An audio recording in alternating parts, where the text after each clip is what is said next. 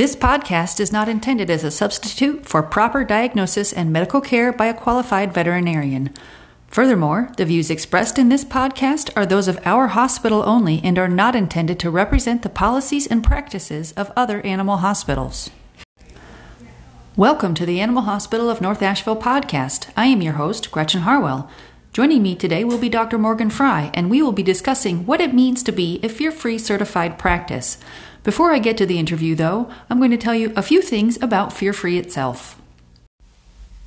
The first question we need to answer is, what is Fear-Free? I've pulled this information directly from Fear-Free's website, which is fearfreepets.com. Fear-Free was founded by Dr. Marty Becker to provide online and in-person education to veterinary professionals, the pet professional community, and to pet families in order to prevent and alleviate fear, anxiety, and stress in pets. Fear-Free offers several programs.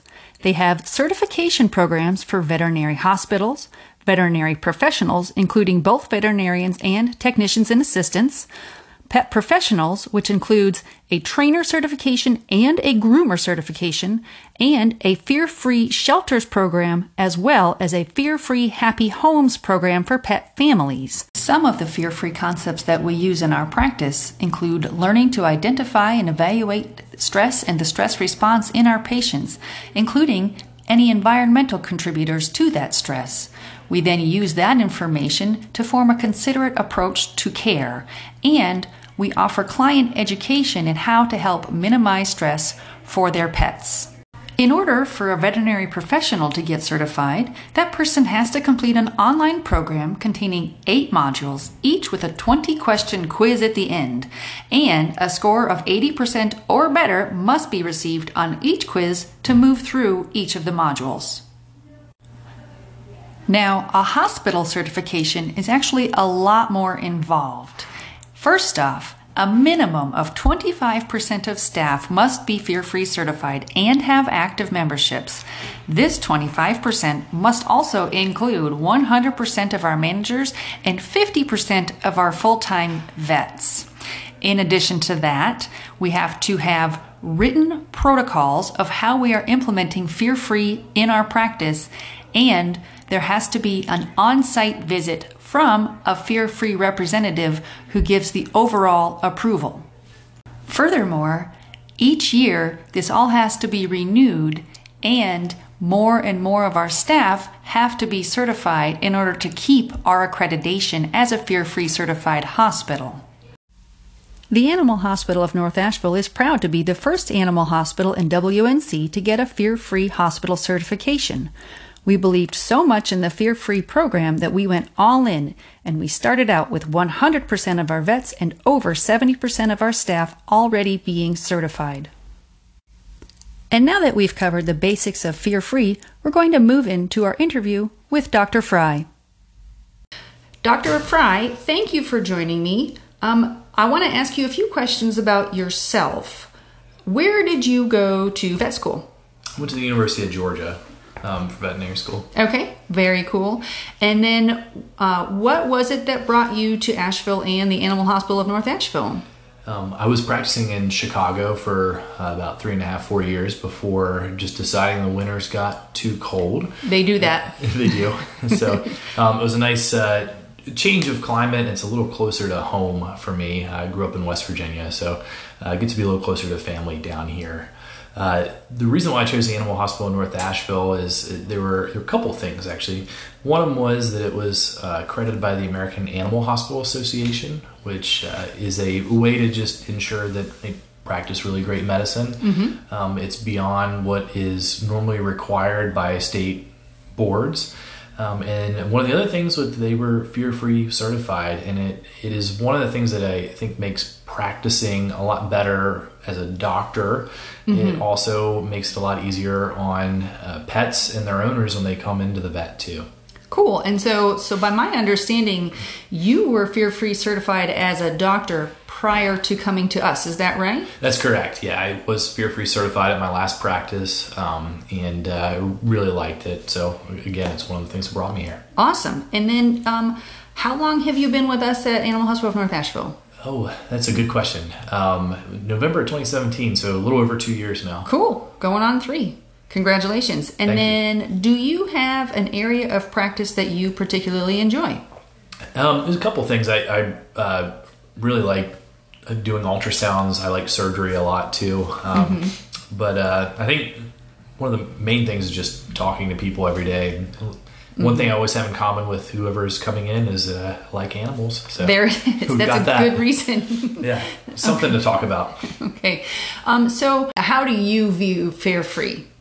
So I think of it as a way of preventing animals from undergoing stress and being scared when they come into the vet. It's trying to minimize things as best as possible, and we're going to really prioritize things so that we address medical necessity and make sure that everything is done in a safe way for them so they can be as healthy as possible.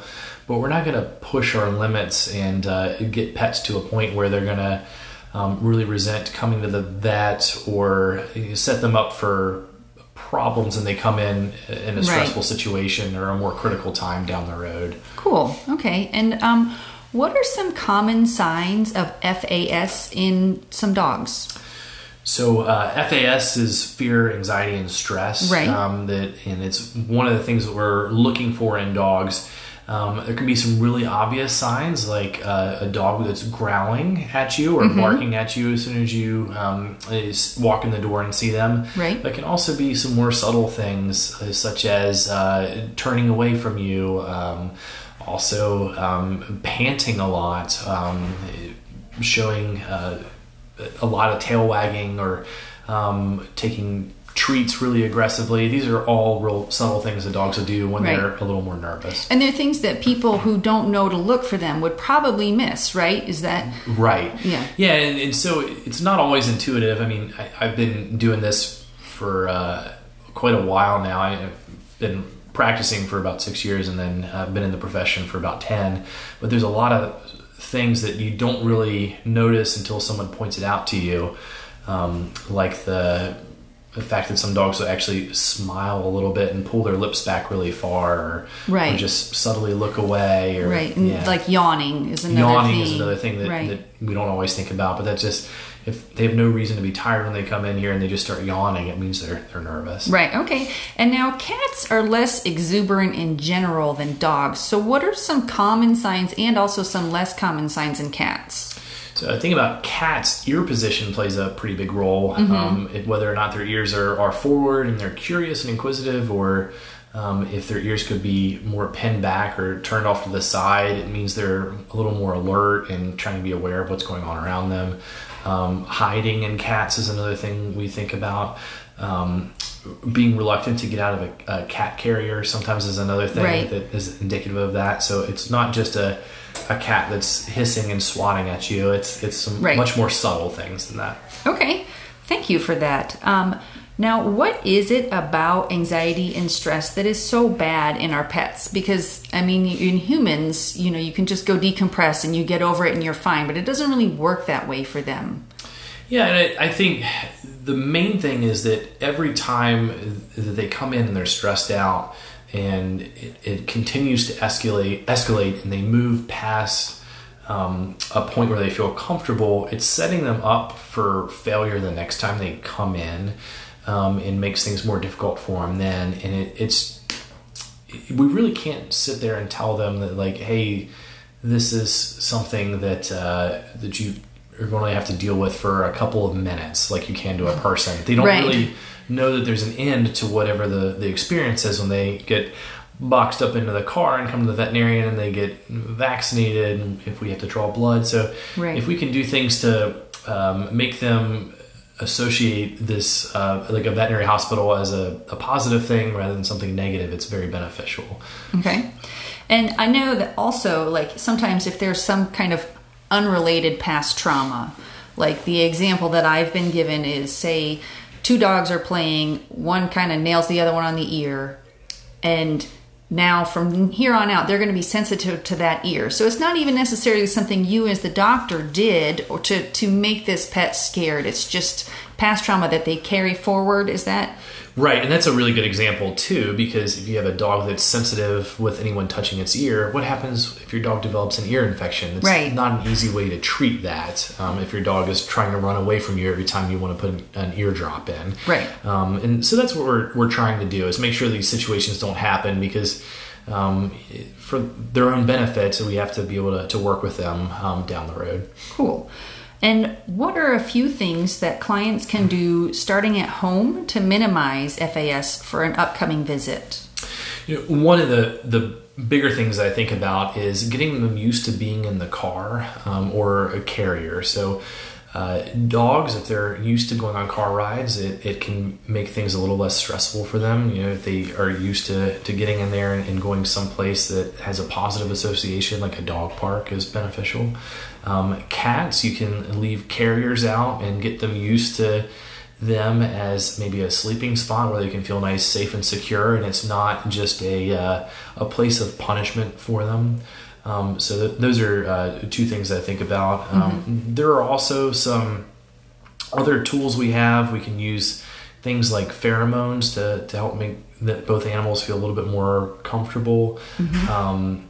Those are just some of the examples I can think of off the top of my head. Okay, and if a client wanted to go to learn more about where they how our fear-free visits start at home, they can find that on our website. Is that correct? Yeah, we actually have a link on our website, which is ahna.net, Animal Hospital North Asheville, would be the abbreviation for that. And we can learn a little bit more about what you can do at home just to make the visit go a little bit better, and what you can do to get them set up for a less stressful visit. Because really, if they're getting nervous their whole way here, it's basically just escalating the entire time, and get closer to that point of being triggered and trying to run away, or maybe the dog that's normally incredibly sweet turns and tries to nip just because they're so scared, and it's just a fear response for them. It is. And then, so you mentioned pheromones. What are a few of the non-pharmaceutical tools that we use to minimize stress, including, I know you mentioned pheromones. What are a few more? So one of them I think about would be Feel Away. It's a pheromone diffuser and spray that they make for cats. There's a dog version of that also called Adaptil, and they're both appeasing pheromones to the animals that help with inter-dog and inter-cat communication, to let them know that they're not a threat to the other animal when they greet each other. Right.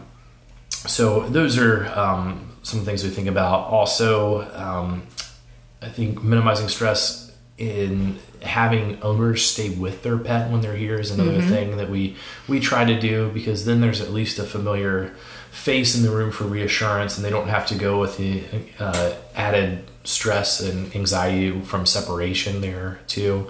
Right. Also, you can bring favorite toys from home, which is beneficial. Having separate entrances for dogs and cats can also decrease things. So those are just some of the more basic things that we can do where you don't have to use medications for it. Right, and all of our staff is pretty highly trained in how to handle your pets and all of those things. And we also, this is all in addition to all of those things that you mentioned, like right down to how our exam rooms are set up, right? Right, and so in our exam rooms, like I mentioned, we have separate entrances. We also have separate dog and cat exam rooms. So that way, a cat doesn't have to come in and smell a dog that the entire time that they're here. Right. Especially if they're in a household where there's no dogs, it can be a very overwhelming sensation. And then vice versa for dogs too. They want to be in a room where there have been cats, just because it may get them a little more stressed out. Yeah, a little more keyed up. Keyed up to what's going on. We also use those diffusers and sprays that I mentioned, the Adaptil and the Feel Away, in our exam rooms between every visit to try to make things a little easier for them. And then we'll have different treats in the rooms for them too, so that way they can get used to the staff and see them as friendly. And one of the things too that we've started doing more recently is our doctors don't wear white coats anymore. If you think about it, you really don't ever see a person walking around in a white coat outside of a hospital setting. So it's just like people get white coat syndrome when they go to the doctor. They get a little more nervous. The pets get it too because it's really the only place they're going to see it. So we've tried to move away from that. And just that bright white color is also kind of alarming to them. Yeah, it's too. like a beacon. It is. It's a beacon. It's not something you really see in nature. So that's one more thing we're trying to move away from. Cool. And then you mentioned the treats. And so I have to ask, seriously, what is with all of the treats? We go through so many liver treats. Yeah, we do. And the goal is not to make them car sick on their way home. I know sometimes people ask that, but the idea is if you come into a place where you basically just get a buffet of wonderful things, it makes it a lot easier for us to do a lot of our handling. It's a great distractor from things like drawing blood and giving vaccines, and that's the whole idea behind it. And I see there's a pretty big benefit for dogs that come in as puppies and through adulthood. They just are really used to seeing this as the place. This is where I get all the good treats and I get to have a really good time. So we're not trying to go overboard with it, but we're just trying to build a positive association with this new environment for them. And so let's say we have a dog that is sensitive. They have food allergies. Are we going to force our liver treats down them, or we're not? We have some other things we can use. We have hypoallergenic treats that we can use. People can also bring their own treats from home. If you know that your dog has a favorite snack that it'll take over anything else in the world, bring it with you. And then also if they arrive a little hungry, it's beneficial. I'm not saying that you starve them prior to coming in, but just so they have that little bit of extra motivation to stay distracted as we're doing things like listening to their heart, checking their ears out, looking at their eyes, and drawing blood. Right. Very cool. And now when a patient starts showing some signs of stress, what are a couple of ways that we will modify our approach? So there are quite a few things we can do. One of them that I think about is just doing more minimal handling for them. That's the simplest thing. Just kind of minimizing how much contact you're making with the patient, less physical restraint, and giving them more space to themselves too. We can also move to using drugs to decrease their anxiety too. And we'll use different anxiolytic drugs to make them feel a little more comfortable. The goal isn't to make them really sedate or sleepy necessarily. Sometimes it's just to make them feel a little more comfortable, almost like a person that has a fear of flying, taking a Xanax before getting on a plane. You don't want them to be just unable to function, anxiety. just to get rid of the anxiety portion of things for them. Okay. Now, the outdated kind of old school approach was basically, back when I started practicing even, was hold them down and get the job done. And I know there's a lot of problems with that approach. We've evolved a lot since back in the dark ages when I started. Can you elaborate on why we don't do this, why we're going to advocate for your pet for a different approach? Yeah, so the reason why we do that is we are going to develop a patient, dog or cat, that's going to be more anxious when they come in subsequent visits, and it may lead to us having to give them more medications than we really necessarily would need. So if we can get to a point where we can stop and regroup and maybe give them something to take the edge off a little bit and give them a little bit of space, try again, or maybe try again on a different day, it'll prevent us from having a really fearful and unhappy patient down the road. Okay. I think that makes a heck of a lot more sense than just pinning them to the floor and doing the job. Right. And now you've mentioned some drugs a couple of times. Some people, are still a little reluctant for this. But so can you just describe what it is the drugs are doing? I know you said anxiolytic. Can you tell us what that is and what is that for? Yeah, so anxiolytic is a fancy way of saying we're trying to remove anxiety. And what we're really trying to do is just get them to a point where they're not scared and their adrenaline isn't pumping, their blood pressure isn't increasing, and we can keep them in a nice, comfortable spot. So again, it's not with a goal of making them so sedate that they can't be a normal dog after their appointment. It's just getting them to the point where they feel more comfortable being here and are able to go about their day and the rest of their week very well, and where we can get treatments done for the benefit of their health. Okay. I feel like that's a really sound sound reason to use these drugs. And now, our protocol for using drugs as needed for a visit is a little bit different than when they're coming in for a surgery or a dental. Can you tell us a little bit more about why the pre-visit pharmaceuticals are helpful in, like, what is the difference for these situations? Do you know what I mean?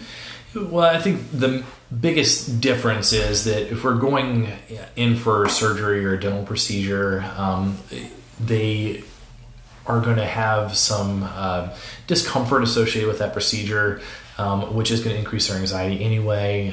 Their owner isn't necessarily going to be with them when anesthesia is happening. Like, we try to accommodate people up until the very point of that happening here. Right. But it's just a little bit more stressful, and there's more hands-on stimulation than there would be in other procedures like vaccination appointment. Exactly. Or yeah, they're blood here a lot draw. longer. They're here a lot longer. They have a lot more time to get nervous, and then that anxiety can actually make us have to use higher dosages of our anesthetic drugs. So it helps with our safety margin too. Right. So this is like a multimodal approach, as they would call it. It is, yeah. So if we have a dog that's calm coming in, maybe they need a little less anesthesia, and then therefore they recover from anesthesia faster. And also they can have better pain control too, because they're not going to override their pain drugs with anxiety and stress. Okay. And so the goal of all this really is just to minimize, stressful situations and improve outcomes. Is that basically? Yeah, I mean, that's it. It's trying to minimize the stress on the dog, which translates to less stress on the owner. And sorry, I should say pet, not dog, but right. Minimize stress on the pet, dog, or cat, minimize stress on the owner of the animal. And then it allows us to do more in the animal hospital, which is beneficial in making sure our patients are healthier. So that's kind of our big picture approach to that. If we can do more to help pets, that's great for everybody. It really is. So we've talked about things that can be done before a visit, but what can families do during a visit? Yeah, so there's quite a bit of things. I know we've mentioned treats quite a few times. Sometimes it's as simple as having the owner feed treats to their pet when they're here. Taking feedback from our staff helps. You obviously know your dog better than us, but we're trying to position you in a way that your animal can see you and feel comfortable with you, and allow us to do our job as least disruptive as possible. So that'll help. And then if you guys have input too into what you think your animal's doing, I think that's also beneficial too. Yes. Or, I mean, even if you say, oh, I've never seen my cat do this, or right.